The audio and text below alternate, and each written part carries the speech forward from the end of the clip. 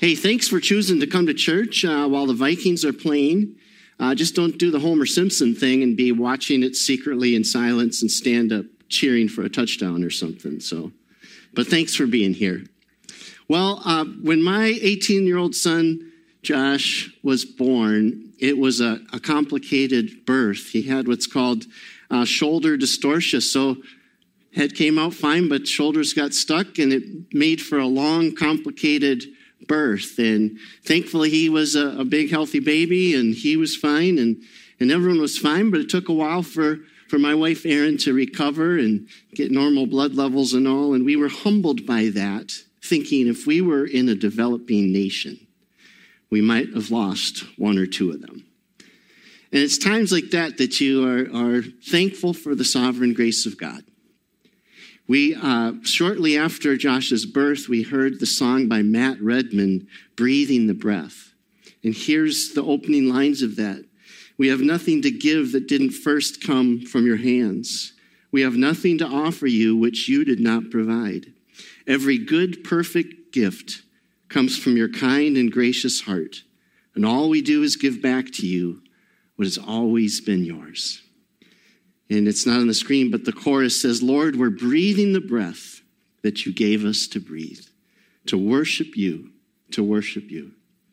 And we're singing these songs with the very same breath, to worship you, to worship you. So it's times like this in our lives where we're humbled by the amazing truth that everything we have comes from our almighty and gracious God. Amen. In parenting and in all of life, one of the greatest tensions we wrestle with is God's sovereign grace and our human responsibility. Famous theologians have come up with this phrase, pray as if everything depends on God and work as if everything depends on you. But Donald Williams points out that we can't hold these equally, right? He says, better to magnify God than ourselves. Better to stress his grace than our works. So today, as we continue the series, Take Back Your Family, we're dealing with the topic, spiritually leading your family. Follow along as I read our scripture today, taken from Psalm 127. Unless the Lord builds the house, the builders labor in vain.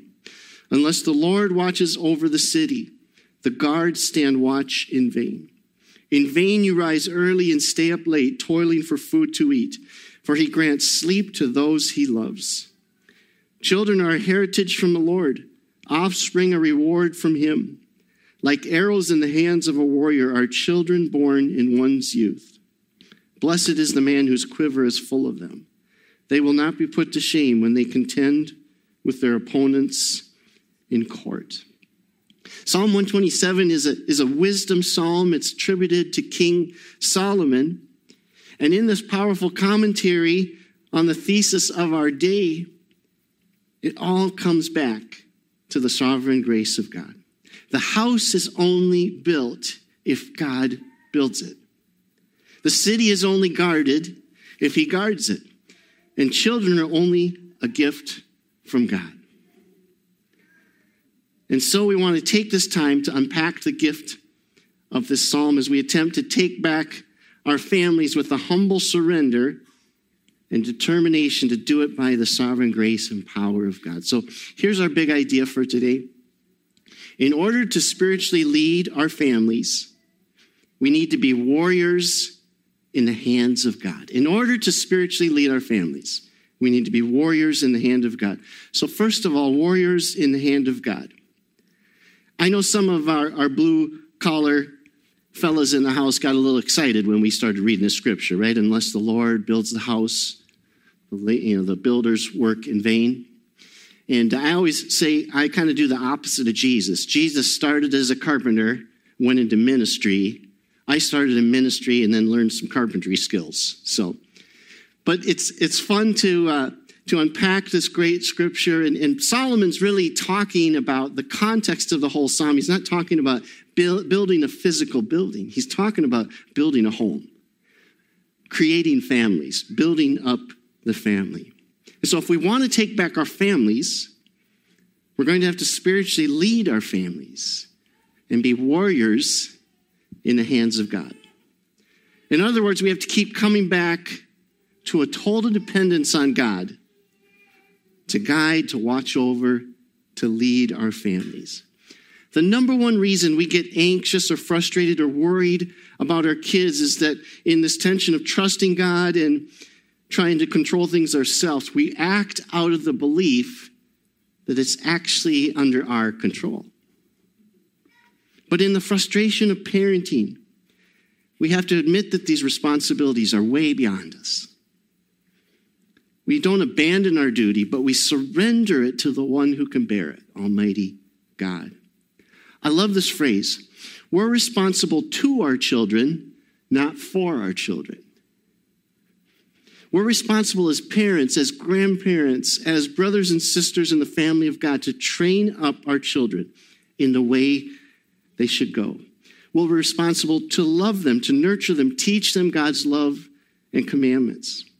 But we're not responsible for them or for their actions. You see, if we get frustrated about how our kids are behaving or how that reflects on our parenting, that's just a lie of pride.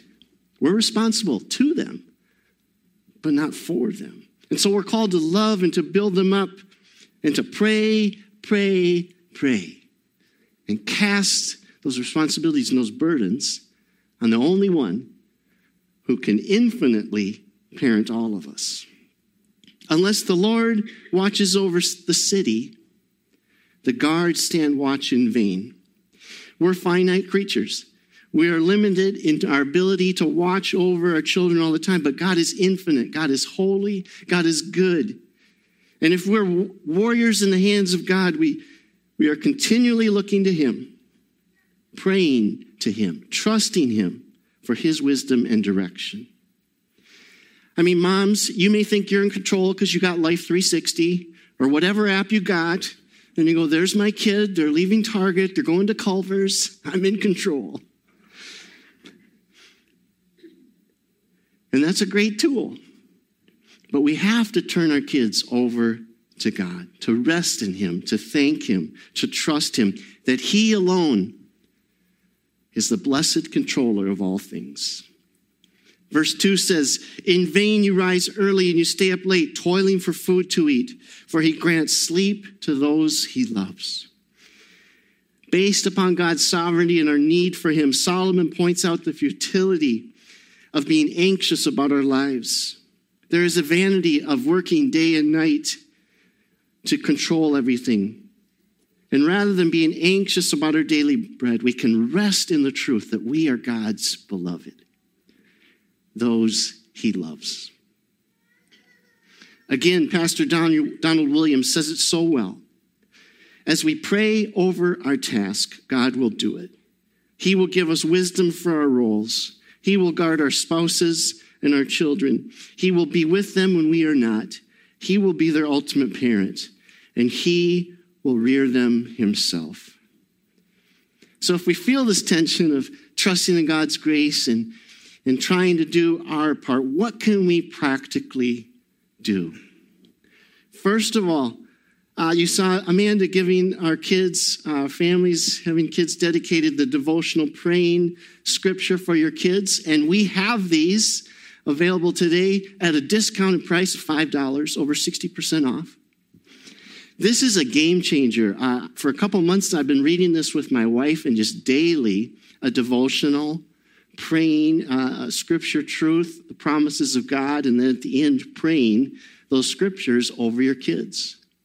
This is an amazing opportunity. I have a question for you. I mean, what would happen if daily you committed to praying the promises of God over your children? It can be a game changer. So I'm expecting our Black Friday rush after service to come out to the welcome desk and pick those up, okay? Awesome devotional. Secondly, what rhythms of worship and dependence and rest are you building into your lives so that you do trust in God and not in yourselves? I love how Pastor Bill said last week that struggling marriages often put kids number one. And that's not the recipe that God has. God needs to be number one. Our marriages need to be number two, and kids and everything after that comes after that. We follow that. We don't put kids number one. And I mean, it can be crazy, right? If we're trying to put our kids into every activity under the sun, we need to build in rhythms of rest and dependence on God. A good friend and family in my old church, I love what they did. They said, hey, you can do sports activities in the fall and in the spring, but in the winter, we're going to spend time as a family. And they got season pass to a skiing hill, and they would take time as a family and go do that together. I've heard other families said, hey, you can do 2 activities a year. If you want to experiment in your early years of high school or something and try a sport out, that's fine. But we want this rhythm of not doing something every season, going. The chief end of man is to glorify God and enjoy him forever, not to be on the run. And so we need to take back our families with praying scripture over them, and take back our families with building in rhythms of rest and dependence on him. This last Friday, I went with a buddy to the old golf course I grew up on and played in high school, Valleywood in Apple Valley. And I wanted to go back to that course because I would play that often with my dad and with others. And just walking those holes and being out on a beautiful day, I could hear my dad's voice when I'd get a good shot. Oh, Johnny. And when I got a bad shot, I could hear his voice saying, that's okay. It doesn't matter. But I like doing that because over his voice, I can hear the Heavenly Father's voice, who has loved me with an everlasting love.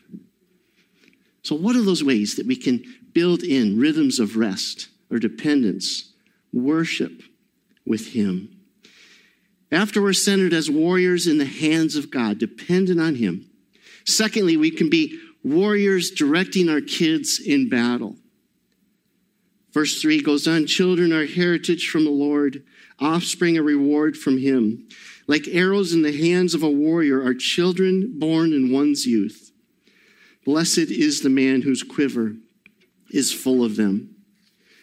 Building on this theme of ultimate dependence on God, Solomon is saying that our kids are a gift from God too, and that they can provide this protection for us. They can go to the city gate with us and stand with us if we've raised them in the way that God has told us to do. But I love this interpretation that I heard years ago. I mean, what do you do with arrows, right? You point them in a direction.